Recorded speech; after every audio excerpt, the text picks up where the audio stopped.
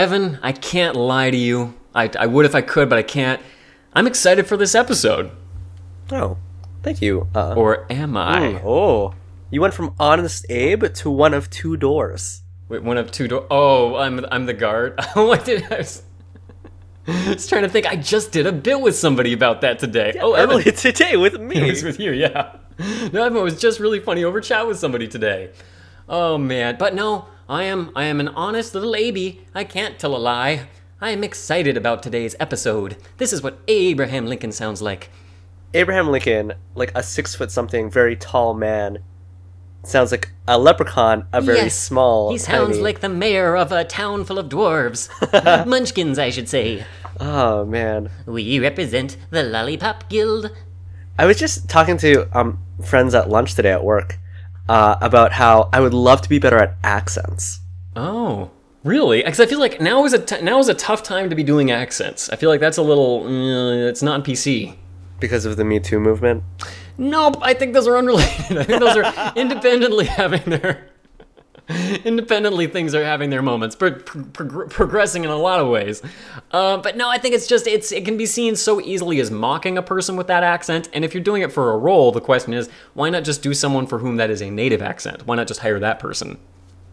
True. Well, it's because as our listeners may not know, I am a proofreader of Harlequin romance novels. Yeah. So to sort of add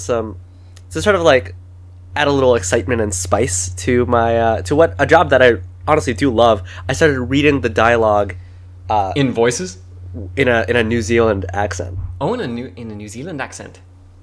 Yes. Hang on. Let's talk, listeners. We're the Scooby Dudes. We're two best friends. We're here to talk about our favorite meddling kids and their dumb dog too. My name is Luke. That is Evan. We're going to get to that. But what's your access word for the New Zealand accent? Access word. Okay, I was thinking like linchpin for some reason, like an anchor. Your access word, your on-ramp, your North Star, whatever you need it to be. It's Flight of the Conchords. You be it is good, or like yes. Yes is mine. If I say yes, and then I'm pretty good. But it's like people in New Zealand. It's like they're really frightened that a large bird will fly into their mouths if they open their mouths too big. So these tiny. Their mouths are always so small. Like whenever they enunciate syllables. Well, it's like British people like high class can talk through their teeth like this. Well, they do it because they're snooty, but New Zealand people do it the same way because they're so humble. It's like the same mouth shape, but out of humility. Yes. Oh, yes. Oh, sorry. Did I open my mouth too much? I was gonna say, but yeah, there's a little bit. Did I open my mouth? Sorry, did I open my mouth too much, laddie? Scooby Dudes. I'm all over the place right now. Me too. I am way all over. Listeners, again, we're here really at the end of the day to talk about Scooby-Doo, believe it or not. Ripley's Believe It or Not. And we're here to talk about a specific show or series that we have not come back to for quite some time. Yeah, in fact, I'm really excited we're returning to this. Of all the series of Scooby-Doo, this one's one of the most unique. I'll lay out the premise of this series in a second, but I'll note one thing. This is going to be split into two different 10-minute episodes. At least that's what we're covering. There are not a typical 20-minute Scooby-Doo episode, but two tiny little bits that we're going to be chomping down on. I will say that there are some pros and cons. A pro is obviously you feel like you're getting more mystery. You have two different villains. The con is they don't really get the amount of time that they deserve. Yes, but a pro is it's super wacky and off the wall. And what we're covering today, Season 1, Episode 1 of the new Scooby-Doo and Scrappy Doo show. The episodes are titled Scooby the Barbarian and Part 2, No Sharking Zone. If I may, Evan, may I give us the premise? This has started to become one of my favorite parts of each one of these episodes, so please, I am all When I suggested we start doing this, I was really unsure if this would turn out to be a good idea, but it's also become one of my favorite parts, is writing this. All right, Season 1, Episode 1. Warm up. Yes. Oh, yes. After Fred and Velma run away together, the rest of the gang and Scrappy pose as reporters for a teen magazine while actually investigating supernatural mysteries. Come along as what remains of the gang heads to Norway, only to be met by a Viking who's a big fan of Billy Corrigan's work, and to the sovereign island of Scareruba, where Prince Ruba is king, and scares are not scarce. Oh, I love alliteration. In the last episode of my other podcast, Selfie Evaluation, I write up the little like copy, like just like I did for Scooby Dudes, and I said because there wasn't in the episode prior there was kind of like a hot steamy moment. Okay. So in this one I said, in this episode where the sizzles are low but the stakes are high. Ooh, that's good. That's really good. And I assume you were going from complimenting yourself to maybe complimenting me? Was that a point on the way to that destination? No, Nope, I'm just really, nothing. I might even be better at this than you. Is all The scares are not scarce? Well, I'd even give you that, but I kind of still want some praise on my part. Maybe give a little bit to the little guy. Huh? Oh, yes. Come on, Evan. Give me a compliment. Your beard is good. Two dudes. Talking about Scooby Doo, Two dudes. just like you. Unless you're a lady, this show is for ladies too. If you're LGBTQ, we are your Scooby Dudes. So Evan, the first half of this, Scooby the Barbarian, can I maybe dispute the title before we get into the episode itself? Yeah, please do. I wanted to, do you think, I guess I'll make it a question, do you think Vikings are barbarians, or were barbarians? I just read a book. I finished a book today about Vikings. Wow. It was about a romance between a Dane, which is a Viking, and a Saxon. So it's between, I assume it's a Great Dane, like in the context of the story. Yeah. No, it's just a No, Dane. okay, never mind. And actually, within the context of the story, she does consider him to be a barbarian. Okay. He actually, and this is, I don't know, NDAs or whatever. Anyway, she considers him barbaric. That's all I'm gonna say. Counterpoint, I googled, were Vikings barbarians? And you know how Google will pull up like an excerpt of the best article it can find to match your question, and it will present it as if it's the answer? I started reading this and I realized it's a Prezi, like a high school Prezi that Google just lifted, called "Were Vikings Barbarians?" for question marks. So yeah, based on my extensive research, I think not barbarians. But I take it Harlequin has a different perspective. I will say that the Saxon, she comes around. Asked and answered. Thank you, sir. So we've settled whether the Vikings are... This is Scooby the Barbarians, but it's an episode that's all about Vikings. We're even in Norway. Okay, this episode is... I love this half of the episode. I think we're going to devote more time to it. I'm just going to jump in and say it opens up on, like, ruins of an archaeological site. There was a man, his name is Professor Busby. He has like a turtleneck, like a blazer. He's an academic type. He's talking about how these ruins are Viking ruins or whatever. And then the tour guide's like, is there any questions? Does anybody have any questions for Professor Busby? And one guy's like, hey, is it true these ruins are haunted by a real life Viking? Can I say something? Please, go ahead, and then I've got something. Can someone who is alive haunt something? Huh. Only metaphorically, I think. That's a good Isn't point. haunting specifically for the dead? Dead, otherworldly, supernatural? I do agree. My thought on that is that when the guy pipes up, you made him sound like a peevish student who's kind of like arguing with the teacher. I would say he spits that line through his teeth as if he's a White House reporter coming out with an ugly accusation. Like, anybody have any questions? Isn't it true that the ruins are haunted by a real-life Viking? No, not you. I don't want to talk to Fox you. News, I'll talk to you. Ask me anything. What'd you have? But Mr. President, what'd you have for breakfast today? That's a great question. I hate Muslims. Hate them, can't stand them. They look different than me, and that's what I hate about them, to be clear. And that was your best Donald Trump impression. That was my best. Okay, dude. Hang on, I can get into this. Donald Trump. Oh, yes. Yes. Your Trump is bad. Yes. Oh, it's great. Believe me. It's, yes. We're going to build a wall. Oh, what a wall it'll be. You know what? New Zealand Donald Trump is now my favorite thing. Kiwi Trump just barely edges out Mobster Baby. Oh man, don't even talk to me about New Zealand Mobster Baby. Oh yes, when they're sending the yes. men, they're not sending the best. They're sending. Oh no, I'm not. Let's not even. I don't even want to quote it. Okay. But of course, when that comes up and that they're like, isn't that true? There's a real life Viking haunting. Before the professor can even, okay, that's not how haunting works. It's dead people. It's by necessity. But there is a real life Viking. There is a guy. It's so obvious. It's on screen. You can see it. There's a guy in like a casual red jacket and a white shirt and jeans, and he very conspicuously leaves the crowd. And the next moment, a Viking shows up, and it's kind of like, a Viking with like a horned helmet, which apparently they didn't really wear. He's very large. He looks like he's like 6.5 or 7 foot tall. He doesn't sound like a human being. No, he doesn't. He doesn't sound great. And also, like, you hear everyone screams as he's like, but we don't see anyone fleeing.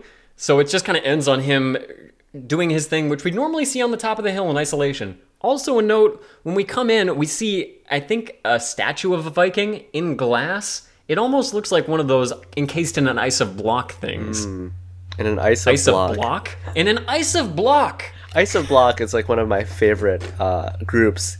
It Takes Two is my favorite of their songs. Oh yeah, one of my favorite artists is Cube of Ice. Ice of Cube. Excuse me. He's my favorite, but I got it wrong. I'm really into Tea of Ice. I was a big fan of... it's Cube of Ice who became a family-friendly actor. Yes. Not Tea of Ice. No, sorry, that was close. I think we were doing...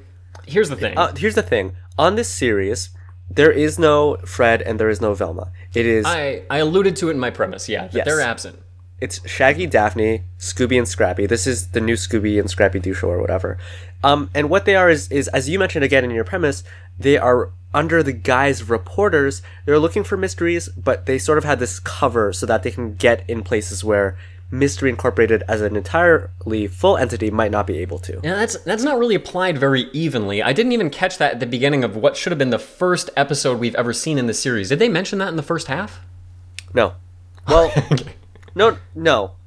They mentioned that they're going to they might have. They might. They're going to an archaeological It site. doesn't really make sense that they're doing this under the guise of investigating supernatural mysteries, because they never find out, and we've said this before, but they never find out there's a monster until they get there. So it's like the only reason to go here is if you are actually reporters for a teen magazine. So they did say that they were going there because there's a rumor that Professor Busby has been kidnapped by a Viking, but they take this as just being not an old wives' tale, but just a rumor. It's hearsay. It's just wash of the hog. It's nonsense. I love that we got it early out that saying things wrong is a running joke now, so I'm covered for the rest of the episode. There's a fun little thing here where Shaggy's like, archaeology, it's just old bones or whatever, and then Scrappy's like, Uncle Scooby loves old bones, and then Scooby lovingly looks at like a book of old bones and then kisses it. Yeah, I thought for a moment he might like eat the page, but he just kind of caresses it with his face. And to me, that is like a very funny, very like pure and simple gag. A dog flipping through a book of dinosaur bones like it's a menu. We don't typically see Scooby loving bones. I think that's more dog-like, it's more animal than we typically see Scooby. I think most of the humor, and I think it works here, but I think most of the humor with Scooby is how gluttonous he is and how much he eats human food. But I liked it here. I think it worked. To Scooby, a bone is missing the meat encasing it. Yes, Scooby, he sees the bone and all he can think, where's the meat around it? I'd also mention, the Mystery Machine, we don't often see people buckled up, but here they're wearing seat belts that are literally belts. They're actually belt buckles in place of the no? You're looking at me like, yeah, man, we all have seatbelts like that. I mean, in Canada. No, you don't. No, this is one of those lies you told me about that you do on podcasts. Luke, have you been to Canada? I've driven through Canada, but I brought my own car, so I wouldn't know. Unless... Yeah, so basically, it's just... It was a health and safety regulation thing where they found that there are different tightnesses that are better for like an adult or for a child. Skeptical. So the seatbelts in Canada are adjustable, and they do look a little bit different from the seatbelts in the States. Wow, actually, you know what? Now I believe you. You wouldn't lie to me, would you, Evan? I could not trust that face. The gang, I don't know how they get to that little like hovel in the wall, what feels like a hobbit home, but they get there. The setting of this is so weird because they're supposedly in Norway, they're driving through what look like, to me, like the Mongolian steppes. And then they look out into the distance, and the sort of little ruins or whatever where the professor and all of these tourists were looks to be on like a mesa of sorts. Yeah, and I don't see there were some moments like when they're in a minute they're going to be near a store where it felt like Norway, but most of it just felt like ruins, which has been a locale we visited a few times recently. Look, I apologies to our Australian listeners, particularly if they're Indigenous, because I can't remember what the term is. Aboriginal? The old term of this was Ayers Rock. It's not referred to that anymore because that's sort of like, like the colonial name. There's an actual like Aboriginal term for it. I can't remember what it is. That's what it looks like, this sort of mesa. But then the gang or the group or whatever we want to call them, there are caves and caverns at the base. That's where they drive up to. That's right. They go there. Now remember, do they know that Professor Busby has been kidnapped? They know that he's missing. He's missing, that's right. So they are looking for clues, and they can't find any. It looks like the place has been trashed. And then that guy who I mentioned who conspicuously disappears. Oh, okay. I didn't see him the first time, but I saw him here, and he shows up, and he's like, what are you guys doing here? Oh, I love the way he taught, like when Daphne's first like, wait, who are you? And he says, me? Why, I'm, the lab assistant here. Well, what about you? And he's cutting them off with his lines. He jumps into the room all of a sudden and he flees just as suddenly. He is the heart of suspicion. Yeah, I wrote on all caps that he has a bad attitude. Yeah, he did. He did have a bad attitude. And he talked a little bit like a lot of people's first improv character, like, yeah, what do you know? Hey, I talk kind of like this. Me? Why, I'm a lab assistant. We have to, that chat we had earlier, I feel like we have to do some improv stuff for Patreon. Oh, yeah? That could be fun. We should, you know what? Let's try and make that a thing, like doing an improv scene for Patreon. Yeah, try and do something. I like that. But yeah, basically, they're out in this little town. I think that's what you mentioned looked a little bit more Nordic to you. Yeah, they go down there. It's kind of like a store. They're near a vegetable cart. It felt like it was more like a Nordic town, as I imagine it, I guess. And so I think it's Daphne saying that there haven't been any real Vikings for centuries. It couldn't possibly be a Viking who absconded with the professor. Vikings don't exist anymore. And from behind a boulder, a beefy arm sort of extends above it with a club and whirls it around in a circle. As if it's trying to juice up a crowd, as if it's trying to get people excited. Like if you have a T-shirt, people at sports games would spin their T-shirts around. But then the arm smashes the boulder into smithereens. It truly crushes this boulder. And then that Viking that we saw earlier stands up, but this Viking is in essence a caveman. Functionally, truly a barbarian. Yeah, I guess not Homo sapien. A Neanderthal. Yeah, sorry.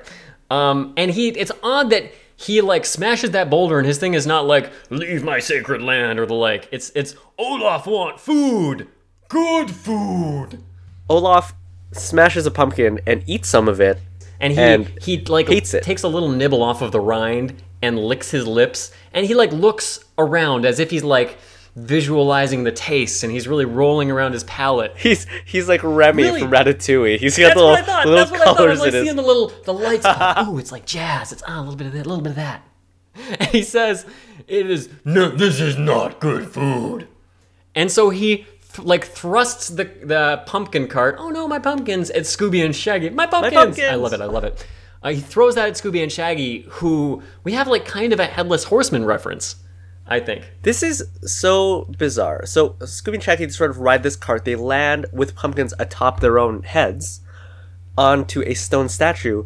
And both of these episodes have a truly surreal moment. They have one surreal moment that's kind of like 13 Ghosts, but it's isolated. 13 Ghosts is surreal most of the way through. This is just one little brief moment here where they're on top of this horse statue with pumpkins on their heads. And Scooby's like, get up. And Shaggy's like, aw, Scoob, we're on a statue. And then the horse rears up and kicks them off, throws them off its back. It bucks them off. Yeah. And then Scrappy's like, hey, you can't do that to my Unca Scooby. And I thought for a second Scrappy was going to take it to the horse, who is returned, as soon as he does that, the horse goes back to statue. Yeah, the horse lives to sort of create this little, physical comedy gag. And then as soon as it rolls over, it becomes inanimate. We see it return to its position like a gargoyle, and for a moment I thought Scrappy we were gonna go further in that meta thing, and Scrappy was gonna be like, "Hey, why is it a statue again? What the heck? Explain it to me, Uncle Scooby." Explain it, or I'll splat you. Okay, this is perfect. This is a perfect segue. So, Scrappy starts to advance on the Viking, and it puts up his little dukes. I'll splat this barbaric fool. and little sound effects. We hang on Scrappy for a good moment while these sound effects hit. My notes say parentheses lip noises spurt spurt because it's literally. Oh my god! And he's not doing anything. It's just those sound effects are happening while I wrote Scrappy punches make little poot sounds. I also love when the Viking picks him up, like roars in his face, and then Scrappy, still smiling and his tail still a-wagging, is like, "Oh, or maybe I was wrong." And it's like, first of all, it's odd seeing Scrappy back down. Second of all, it's odd seeing him so, like, happy to be scared. Like, I feel like we got a glimpse into Scrappy's fetish here. It's so interesting that in this first episode of this iteration, Scrappy is almost immediately after he sort of puts on this little like blustery show, chastised and like he's chagrined. And he kind of like he has the ability to self-reflect there that I don't think I've ever seen before. Of like, oh dang, this was a bad idea. Maybe I was wrong. So he literally says, maybe I was wrong. This Viking grabs Scrappy and Daphne and just runs off with them. And this is where it gets like super like off the rails to me. Is he comes up upon two other Vikings and they say, "Hail Olaf the Terrible." And really, I feel like they should have been saying Heil Olaf the Terrible. Because they put out... Yeah. Yeah, they put it their arms like this. They do the salute. They do these little Nazi salutes to Olaf. Yeah, that seems like a slightly odd decision, but who knows what Vikings did, right? They were barbarians. Still, I love this moment, and I feel like we've had this in the last run of episodes where we realize that there's a whole community of Vikings here. Like, there are so many. There have to be minimum a dozen. Minimum a dozen. Like, there's so many Vikings. Baker's dozen even. And each one very different. Like, these are individual, very personalized, stylized Vikings. There's a sequence where they're chased by two guard Vikings. There's this, like, as if they're being chased by a bear, they go up into a tree, the guard Vikings do too. Scooby and...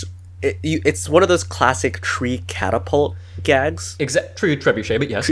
I was gonna say trebuchet gags. Trebuchet gag. Yep, that's what it is. And Scooby and Shaggy end up grabbing the tunics, the fur tunics that the Vikings are wearing, so that the Vikings are flung away. Well, they're all flung away actually, aren't they? The Vikings are flung into a river, and Scooby and Shaggy are dropped in the general vicinity. I'll also never not like the anachronistic use of red dotted boxers you like as that? Underwear for people. I like that. I don't hate it. Hearts are maybe even a little bit better, but I'll take one or the other. I think hearts are like the best.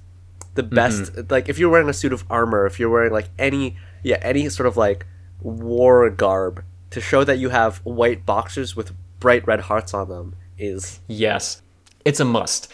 But this gives a great opportunity to skip, maybe just to stay on Scooby and Shaggy for a minute, to say they now have the outfits of these Vikings they can use to infiltrate the Viking fortress. Scrappy and Daphne are inside of a jail, essentially like a dungeon. Gee, Daphne, do you think those Viking guys captured Professor Busby too?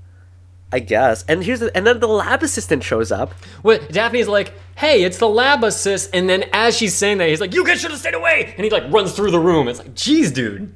Yeah, like, be more suspicious. You guys should not be here. He's dressed in his lab assistant outfit. He's not wearing a Viking getup. Of course, a lab assistant outfit meaning a bright red jacket and jeans. And then he just leaves. Yeah, it's like he crosses from stage left to stage right and he's gone. All the while, I had a hard time focusing on that because the jail cell keys are right there. They could barely be closer if they were in the lock. Yeah, it's true. They're close. There's also a little bit of exchange where they're like, "What have you done with the professor?" and this guy whose name we don't know is like, I haven't done anything to the professor yet. Oh, he's so suspicious. So I'd say at this point in my mind, he's moved past red herring territory to obvious simple villain phase. Olaf sees Shaggy and Scooby come up and doesn't say, aren't you a little short for a, I don't know, Viking, Norseman? A little short, a little skinny, a little scrawny. He says, oh, new recruits. Because he's a caveman, essentially. That's pretty good Olaf, yeah. Must do Viking test. And so the Viking test involves what seems to be a pretty unfair setup, which is tug of war over a crevice, which I actually think is very cool. I love that concept too. I thought that was great. That's like they give them a rope and they're in front of a hole and then they look across the hole and there's a ton of beefy frickin' Vikings on the other side about to yank them in. I think the only issue is that it's like 2v6. There are like so many Vikings on the other side. I would have liked it better if they were like, you have to do like our 2 weakest Vikings and it's 2 incredibly ripped dudes. Oh, that's like, such a classic joke. It's like, to make fair, chose 2 puny Viking. Puny child Vikings. Yeah, these guys are like, they make Arnold Schwarzenegger look like Jim Parsons. Yeah, I mean, we've both seen, what was that Stephen Chow movie where the kid, like, who looks really scrawny? Oh my gosh. Kung Fu Hustle? Kung Fu Hustle. Like, it's the Kung Fu Hustle moment where he keeps trying to pick the old man or the little boy with a scrawny neck who just like, boom. But I think that would have been one good gag. Still, I love the setup of that tug of war. And we're cutting back and forth from there to Scrappy and Daphne, breaking out of the cell. And so what Daphne does is she picks up Scrappy and here's the thing. She picks up Scrappy and pushes him through the bars? Yeah, Scrappy can already go through the bars. And then, not only does she push him through the bars, she doesn't, like, then hold him out with her arms. She lets him sit on her shoulder like a parrot and then reach from there to get the keys, which she does because they're within arm's reach of a child. Daphne, just stick your hand out and get the keys. I feel like Scrappy wanted to be the one to do it, and Daphne is patronizing him. They do manage to use that to get away. They're running through the facility. I think Scooby and Shaggy are yanked over the hole because they're so weak, and they like fly way over. They lose their disguises, and they're just in their regular outfits. Scrappy and Daphne are making their way through this sort of underground facility, and it sort of struck me as being like a Team Fortress 2 like captured the flag map. Because it has this sort of like 60s aesthetic like boardroom. And then there's like a world map on the wall. And I was like, if this was Team Fortress 2, this is where the briefcase would be. That's true. You know, that's a pretty good reference. I haven't played it as much, so it's rusty on me. But yeah. They see Professor Busby. And they're like, oh, okay, great, we found you. Let's split up and we'll both try to find the exit. And he's like, oh, good idea. He doesn't say anything about like where he was or like, oh, the Vikings got me. He's just like, get me out of here. Okay. Also, they find diesel fuel, which is like, hey, why would Vikings need that? Like, so much diesel fuel. Listeners, you're imagining a lot of diesel fuel. Double that. Minimum double that. Like one of the warehouses at the end of The Dark Knight. Oh, yeah. I would say if it was diesel fuel and not mysteries at the end of Indiana Jones, that's the kind of warehouse that we have here. Okay, maybe I've overreached. So that's when we springboard back. Scooby and Shaggy they're so weak they're flung onto the Vikings. You failed test. We mad now. Dude, you got a really good Viking voice. Thank you. This is a really good barbarian. It's because I'm a little sick. What's your access word? Is it a cough? Is it just a straight up cough? Phlegm is your access word. Yeah. You're welcome, listeners. So Scooby and Shaggy make their way down as Scrappy and Daphne make their way up. And then they're like, okay, well, the Vikings are chasing us. What are we going to do? Oh, look. Just behind us, it's a waterway with a longboat in it. And apparently it reaches the sea. And at this point, the action is kind of muddled for me. I'm just trying to keep track of the quick changes. But at 1 minute we're seeing Busby, 1 minute we're seeing the lab assistant. Now the Viking ship is raising out of the water. So what happens is, I can just take it from here and then we can sort of get into it. Yeah. The gang, sans Fred and Velma, they get into the longboat and it's like, all right, like we're going to use our guns, or we're going to use our arm strength, we're going to get out of here. But it's not working. And they're like, oh, shoot, we're tied to the dock. Scrappy goes to untie them, and then Olaf shows up, and Scooby, in a sudden fit of bravery is like, oh, I need to save my nephew, swings down from the crow's nest like Tarzan, and then grabs Olaf between his thighs like he's a watermelon. And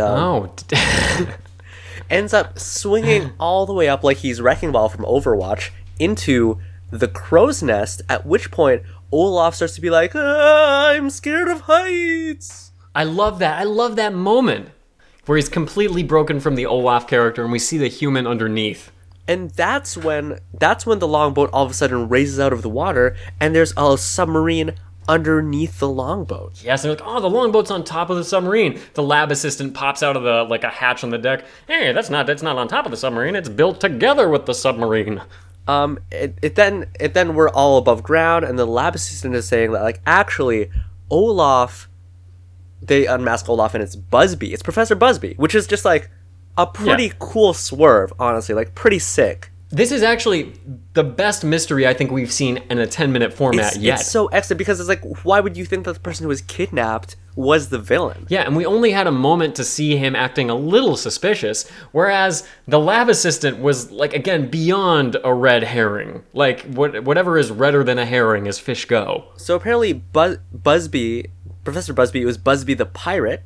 Which, look, if you're gonna... I gotta say, yeah, does no one ever say that to him? Oh, Professor Busby. Hey, is it related to Busby the pirate? Because you look exactly like him. And this is where he goes? So they were gonna use this submarine to plunder the high seas, which, again, is a very cool premise. I love that. I loved the submarine plundering the high seas. I love that he had a whole crew of Vikings, and I kind of wish we saw them, the men behind the masks. Individually unmasked. I want to see the pirates underneath the Viking beards. Exactly you think that they're all Somalian under there? I don't want to answer that, man. I wanted to do yes, I like your beard about that. I didn't want to say. I know that obviously, if the country was in better economic shape, etc., crime is bad, people die. But I actually think the concept of Somalian pirates is really cool because I think that pirates are really cool. So, as a concept, I think Somalian pirates are awesome. Not as a reality. Yeah, I think modern day pirates sound fun. When you see a pirate in a kid's book. And then if you don't connect that up to the real life equivalent, where that really exists. It also turns out, much like a pup named Scooby Doo, in which the red herring is always an authority figure in law enforcement. Ah, yes. The lab assistant, who was previously unnamed, is Niels Jansen. He was with the Navy Department, and they had tasked him with finding this missing sub. That's right. I really like Neil's work in this episode, even though he was all over the place. I was disappointed I couldn't find out who voiced him. It's not listed in the Scooby Wikia, and the credits for this series just lump 15 or so voice actors, 20 even, all together. So the episode ends with them talking about how, oh, this isn't even a real archaeological site or something. There are no old bones. Scooby digs, and he finds an old bone. It is like no bone I've ever seen in my life. It's almost like feathers at the ends of it. It's like a rib that has fingers out at the ends. Why didn't they just? It's a cartoon. Why didn't they just do what is it? It's always a femur or Yeah. I guess a femur. I mean, it's just that regular old bone with the two big joints on the end or whatever, And here they go through the needless trouble of Shaggy saying oh, it's a whale bone, but it seems too far to go for not enough return. So that was Scooby the Barbarian, blah, blah, blah, blah, blah. Lamentations of their women, blah, blah. You didn't look it up. I didn't look it up. Didn't. Let's go to the next half. No sharking zone. The second half of this episode, I agree with you, Evan. Not as much of interest to me happened in this episode, despite taking up the same amount of time. We are on the island of Skaruba. And at first I was just doth my eyes deceive me? Or did they just... Is the setting of this episode a pun? I think it is, because it's ruled by Prince Ruba, and the only part of Skaruba that doesn't have Ruba in it is scare, so it does seem like some pretty simple work was done there. There's this guy, he's Prince Ruba, who he has... I love his character design. It's like an admiral outfit, or I don't want to say a dictator outfit, but it's that kind of thing where you're both... No, I think it's somewhere between royalty and military, that white. What is it? What am I doing? Shaking. It's the dictator thing that you said. But he's wearing a white suit, and then he has this very cool sash, and maybe medals too. If I think and epaulets. Does he have epaulets? I want him to. If he doesn't, he's also like an ethnic man, an ambiguously ethnic man, presumably Pacific Islander, if this setting is anything to be based on. As is everyone on the island, for the most part. A couple of white people. I think there's a competition going, so there's a little bit more variety than perhaps there normally is to this lovely island of Scaruba. So he's not named yet, but the Prince of Scaruba, or Prince Aruba, he does announce the surfers. It is a surfing competition, and then the camera takes us underwater, and we see a large shark. And let me say, that is very frightening. Yeah, a shark, it's a real thing that really exists and is really scary. Jaws proved that a long time ago, and I guess the Meg might have proved that too more recently. Yeah, I thought, and that's not even the last villain. The Meg feat Jason Statham. Say what? The Meg starring Jason Statham. The Meg starring Jason Statham, yeah. But, yeah, I think it's a very scary villain, and that's not even our last villain of this half of the episode. They doubled down as it happened. Scrappy is so excited about their next assignment because, again, they are under the guise of journalists. They are there to, I guess, cover this surfing competition. Yes, and again, I don't know if it's a guise of journalists because Daphne says she was invited. Like, isn't it great that we get to be here on the beach just to cover this competition? And it's like, I guess you do have a real job. This was sponsored. So they're out on this little catamaran, and the issue is that first of all, there's this moment that happens where they're out there and Shaggy has kind of fallen asleep. Actually, Scooby has fallen asleep. The rest of them are awake, and the skies darken, and the water gets really choppy, and a storm comes, and it's raining, and everybody's kind of like, oh, what's going on? Like, we need help. It's like Scooby's sleeping. Like, what's going on? Scooby, like, wake up! And then Scooby wakes up, and he commands the waters and the waves to still. Oh, Evan, this is the best thing you could ever do to get back at me for not paying enough attention to episodes, to just start being like, man, I don't remember this. Did the water get shot? I guess I zoned out for more than I thought I did. Scooby, calm the waves. And they see some sort of four-legged figure loping across the waves in the distance. Wait, no, that's something else. You're conflating two stories, but two different Scooby-Doo stories. And, okay, so for our listeners who had a Christian childhood, you will have recognized that it's not far at all from what actually takes place. Really? Which is that... Dang. Oh, wait, no, dang, that's right. It does. There's a wave that comes up to wash over them, and Scoob's like, wait. And he, like, holds up a hand, and the wave stops. And he puts up an umbrella, and he's like, okay. And then the wave crashes down. And then a dove with an olive leaf comes and lands on Scooby's shoulder to signify that this would never happen again. Daphne eventually makes her way back onto the beach while Scooby and Shaggy are like out, like on the boat, snapping pictures or whatever, and she tries to talk to Prince Ruba, but he's kind of like, hey, your guys are ruining the competition, because Scooby and Shaggy are indeed plowing through surfers. Have you ever seen, what is it? I think it might have been like, in one of those cycling, not maybe the Tour de France or something, where there's someone who's like just in front trying to take pictures, and then they knock the cyclists down, and then it's just like, it's horrible. This is one of those situations where Scooby and Shaggy are supposed to just be taking photos, but they're actively like getting in the way and potentially harming. It's like they want head-on photos, but they don't know how to go in front of, like in the same direction. They just keep colliding with these people. There's a moment that I thought was hilarious where they knock this one pretty buff dude off of his surfboard. He like bounces way in the air, hits I think a trampoline mattress that's on the beach. Yes, and correct. Then bounces into some seaweed, and we hear Prince Ruba go, "Cowabunga! Are you all right?" And I thought for a moment Cowabunga was like his sacre bleu. You know? An epithet that he was. Yeah, exactly saying. That. Like, but it's the name of the dude. Man, I think it'd be so funny if it was just like, damn it, Carlisle, the world's greatest. I like that. I was gonna say, I like the use of Cowabunga as like a God save us, and Cowabunga our souls. Like, because he says it with that kind of weight, and we haven't been introduced to Cowabunga just yet, so we just see like a surfer almost get injured, and he's like, Cowabunga. Cowabunga is sort of like a stereotypical 70s hunk, I guess. I guess, all but his voice. pull there's a show I really like that's Canadian called Letterkenny.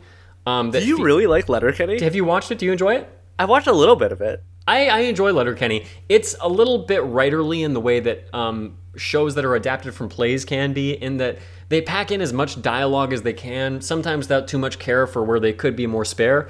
But I think it's really fun, and I love Jared Kiso, the main character, who's like this really beefy dude but has a real chirpy voice. Okay. You know what I mean? Yeah. That is Cowabunga to me. We're like, oh, Cowabunga, are you all right? And he looks like potentially a vaguely ethnic dude who is, again, pretty beefy. He's like, are you all right? Oh, yeah, sure, Prince, no problem. I'm good. And that's him the whole episode. Also, tragically, I don't know who voiced him because I couldn't figure it out. One thing that Daphne in particular notes, it's Scrappy, I think.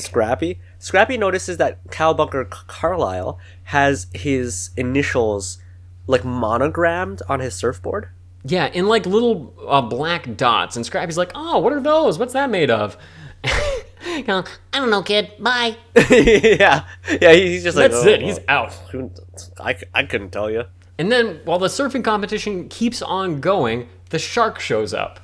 There's this little, I guess, like physical comedy gag where Scooby and Shaggy trade places with a woman surfer. Sorry, this is thinking at work. Someone wrote in one of their books like a woman police officer, and I was like, it's a female police officer, and I was like, a policewoman? I think you're looking for policewoman there, bud. Anyway. And there are a lot of female competitors in this. I like that they were even-handed there. I didn't have to state that. They switch places with the surfer, and then there's a wave coming up behind them, and it's the sort of like, this is also sort of another gag where coming out of the wave is a shark, and it's snapping at them, and then Scooby does it's a lot of physical comedy gags. He winches or cranks his tail and turns it into a propeller or a motor. No, who knows? Oh, like an outboard motor. An outboard motor. Yes. All right. But yeah, and so they do that. They manage to get away. I think Daphne then says, "Hey, let's go look for the treasure of this island because it might be connected to." Oh no, Prince Ruba tells us this is somehow connected to the curse of Scare Ruba. Well, here's the thing. Daphne sort of takes a Velma role where she's just like, "Oh, great white sharks aren't native to these waters." And then, this is pretty suspect to me, Prince Ruba is just like, actually, maybe this has to do with the treasure of Skaruba, which has a curse surrounding it, and this curse involves a great white shark guarding the treasure, as well as, and I quote, a terrifying seaweed monster. Which we have not seen as of yet. We've seen Cowabunga land in a big pile of seaweed that conspicuously was not animated, but we haven't seen the monster just yet. And can I say that it's weird that in spite of great whites not being indigenous to this area, part of their local legend involves a great white shark? Yeah, that does seem a little bit odd. I'm trying to imagine, like Alaska having a legend that involves a kangaroo. Yeah. It's like, that's not possible. It doesn't track. And that's why it's such a brilliant turn for this supernatural mystery. So they are then on a boat. They all are decked out in Scooby gear, and there's a little trope. Excuse me, in what gear? Scooby gear. What's it? Submersible. What's that stand for? Why didn't they call this episode Scuba Doo? Scuba Doo? That could have been good. No sharking zone. It's kind of a pun, but no one tries to park anything anywhere in this episode.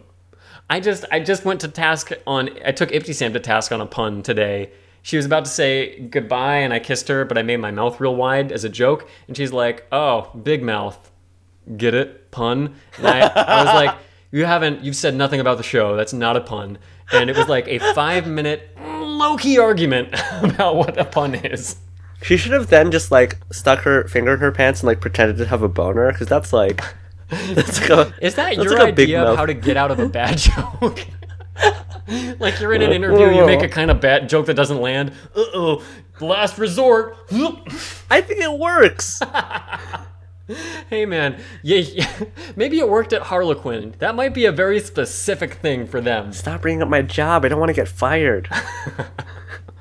Oh man. Look, okay, so they are decked out in Scooby gear because Scooby does have gear as well. There's a bit of Scooby snack bargaining, which I love, where Scooby and Shaggy haggle their way towards a full box of Scooby snacks in order to die for this treasure. Yeah, it's sort of like, would you do it for a Scooby snack? Hold on, allow me to confer with my associates. Hang on, Well, we will do it for an entire box of Scooby snacks. Daphne does just throw the whole box in the ocean, which prompts them to dive in after it. Then they're all searching around. It happens, the whole gang makes it underwater. I love the animation touch of everyone's face in the Scooby gear. Yeah, I did too. They sort of have these full face masks instead of just their eyes. And it's a very cool blue with, like, I think maybe some dark blue line work, so it's just two-tone. I loved it. It was good. It looked good. Two-toned. Two-tone. Nothing we could refer to off of that. That is a dead end. Interestingly enough, the person who colored, you know what, I'm not going to go into it. There was a legendary animator who could color with two tones at once. And so they called this man by the name of Chris Malone, Two-Tone Chris. Well, listeners, I don't know if that's going to make it into the show notes, so Google it yourself at your own peril. Don't Google it. Two-Tone Chris might not come up with something bad. If they're Anyway, selective enough. Okay, There's so this anyways, fun little we're thing where Daphne is like, okay, Scrappy and I will go this way, you go that way. And Shaggy and Scooby are just like, yeah, to the boat. Let's go back to the boat. Yeah, I love this. They don't do this very often where they just straight up break protocol. Normally they just they'll tell you they're not going to do what they're told to do. Here's a question, Evan. Do you think they accepted payment and now they're going back on what they should be doing? Or were the Scooby snacks lost at sea and they aren't obliged to do this? I don't think they actually consumed the Scooby snacks because they had their masks on anyway. Yeah, I don't think they had them. I think they are in their rights to go back to the boat. So they are swimming away and they bump into the shark, which is like even bigger than it was before. I wrote in my notes, this shark is big AF. It's huge. It's like the size of the Meg starring Jason Statham. It is like that, yes. Except it doesn't become so big as to be meaningless. As to be like, well, the shark isn't even aware of humans anymore. Because the Meg doesn't care about humans. The Meg has bigger fish to fry. Does it? I don't know. I haven't seen it. So Scooby and Shaggy end up swimming away from the shark into a cave. Daphne and Scrappy are already in there, and that's where they find the lost treasure of Scaruba. It's a lot of gold. It's a lot of gold, and I don't know if we find it immediately, but a lot of these little black things as well. Huh, what are these? My olives! We see a deep sea olive farmer, who's upset at them. Oh gosh, It's Petros. it's Petros. Oh, I love Petros. He was great. This is a bit of a side tangent, but I want to know, we have a lot of skin in this episode. Both the first half and especially the second half. I was actually surprised by how much everyone was just wearing regular old bikinis and swimsuits. In the first episode? The Scrappy, like a lot of the Vikings are a bit shirtless, and Shaggy is also semi-topless. Shaggy, it's so funny. They sort of show off his little chicken legs when he's wearing the Viking outfit. Yeah. And they give him these little hairs on his legs. But it really stands out because none of the Vikings have hair on their legs. They shave their legs. They're Olympic swimmers. Each like, one. I think they did it to make it look like Shaggy was more like Out of place. a little more helpless. Yeah. But It does. It, just like makes him look vulnerable. I think they did it to make him look emasculated. But he's the only one with body hair. Yeah.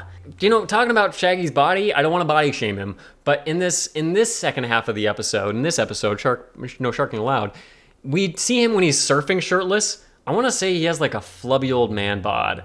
Like he has like not a like it look. I felt sad for Shaggy seeing him shirtless for the first he's time. like Ben Affleck 2018.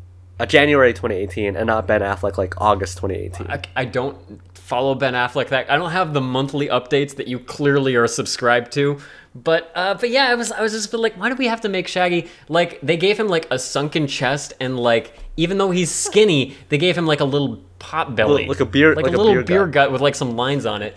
I will say for the rest of the episode, they make him the way I wanted to see him, which is like, skinny toned. Was it not fine for him to be fat and have skinny tone to him? Why can't Shaggy have two tones? No, I prefer to think of Shaggy as, because he's got these hairy little legs. The Hedgehog is my nickname for him. Please don't. So they do find as well. So there's these weird little black things. Here's the thing: Daphne sees them and is like, "Okay, I think I know what the deal is with this mystery." Yeah, she solves it immediately upon seeing the treasure. We're like halfway through the mystery at this point. By the way, this is the point at which my notes end. Honestly, the episode pretty much ends. I can take us to the end again.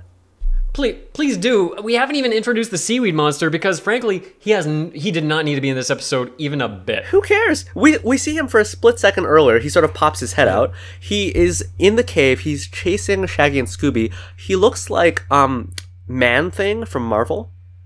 There's like a jokey comic book cover because giant size was like a format for Marvel comics. So there was like giant size Avengers. And so giant size Man-Thing is kind of like this very jokey, like, ha ha ha, giant size Man-Thing. He looks like if you took Man-Thing and Alan Moore and smushed them together. They see the shark is also in the cave, sort of like on land propped up. And they're just like, the shark is a submersible. Yes. I think Daphne basically like taps on it, is like, hey, that was the wrong thing to tap on, but pure metal. It's not a shark. It's a mini submarine. They swim out of the cave. The swamp monster gets inside of the shark and follows them, which is just like, does this not negate having two villains or two like monsters? Yeah, I think we now have 0 villains. I think it's a double negative. They're all outside. And yeah, there's somehow Scooby is thrown from the boat, makes its way onto the shark, rides the shark somewhat like a bucking bronco, and crashes it onto land. He does the same mattress trampoline to seaweed thing. The shark mercible gets crumpled. Out of the shark mercible, they obviously find Cowabunga Carlisle. No surprise. As Daphne very logically pieces together, these tiny little black pearls were what he was using to monogram his surfboard like an idiot. Yeah, like, this is dumb, but my point of reference was like, this would be like if those people that stole like $10,000 worth of chicken nuggets then put chicken nuggets on their surfboards in the shape of their initials. I didn't work harder beyond that first reference. That's all I got. So that's it. That's the end of the episode. There are two things that I want to do really quickly because I know we got to wrap it up. You have to eat dinner with your wife. I don't know. I got to do stuff. I don't have to. I can not if I want. Okay. Well, we can take our time then. No, I have to. It's okay. So two things. I want to do really quickly. We'll each choose an episode and we'll do a Scooby Dupe for the episode of our choice for the half. And then we'll do Nitpicky Wiki. Which episode half do you want to do? I'll take the second half, just on a whim. Okay, I'll take the first half. Do you have something? Nope. Give me a second to think of it. I already have mine. So okay, in the first one, there was this whole thing, and I'm pretty sure I have the right culture or civilization right, but I'm pretty sure that Danes or like Vikings had berserker warriors. And berserker warriors would put themselves into like this bloodlust frenzy. Yeah, they would eat those mushrooms or whatever that would make them lose it. And they would actually like bite on their shields. They were so like in this like rage. And so Scooby and Shaggy are like, like we're Vikings also, and like, all right, we're gonna get into this bloodlust. Bite your shield. And the Vikings like, no, I not want bite shield. And they're like, you gotta do it. You gotta do it, man. Now I'm imagining them be like, hey, man, you ever berserked before? You want to zerk out, man? Come on, man. All the other Vikings are doing it. So they get this Viking to bite down on a shield, and then they don't, and they run away. That's my Scooby-Doo. I like it. I love the specific of the berserk. I think that's a great pull from Viking culture to include in there. Also, very quickly, the Scooby-Doo is a little scenario that Scooby and Shaggy enact. Typically, it's them. And it allows them to create a scenario in which the social pressures are so great that the monster is forced to buy in and comply, thus allowing Scooby, Shaggy, whoever else, to make their escape. That was my example for Scooby the Barbarian. Luke's example for no sharking zone is... Obviously, that Scooby and Shaggy dress up as accomplished sushi chefs, because that's the one profession that requires both fish and seaweed. Oh, snap! I dig it. Nice! So those are our Scooby Doops. Nitpicky Wiki. If I can mention, holy crap, on No Sharking Zone, it claims that Daphne's surname of Blake is first revealed in this episode. Huh. Which would be, I can't say I've seen everything up to this point, but that is amazing if that is true. Inconsistencies, continuity errors, and or goofs, oddities. Scooby's voice sounds different even after his mask is taken off. I feel like we passed by a lot of stuff to get there. Is that it? Is that the only one? Like, yeah, that is it. Scooby's voice sounds different is true of half of all the things Scooby says. Also, some stuff like notes trivia for Scooby the Barbarian. This is the series premiere of the Scooby Doo and Scrappy Doo show. We know that's what season 1, episode 1 means. Oh, that's a little bit of a disappointing turnout for these two eps, or for this ep. Yeah, there's really almost nothing for these. I think these episodes get a little bit less love than some episodes in the Scooby Wikia, but as ever, thank you, whoever you are that edits and manages the Scooby-Doo Wikia, because it's a great resource and I appreciate it. And that brings us to the end of this episode. Yeah, come on, Evan, let's get to the outro. Yeah, put him up.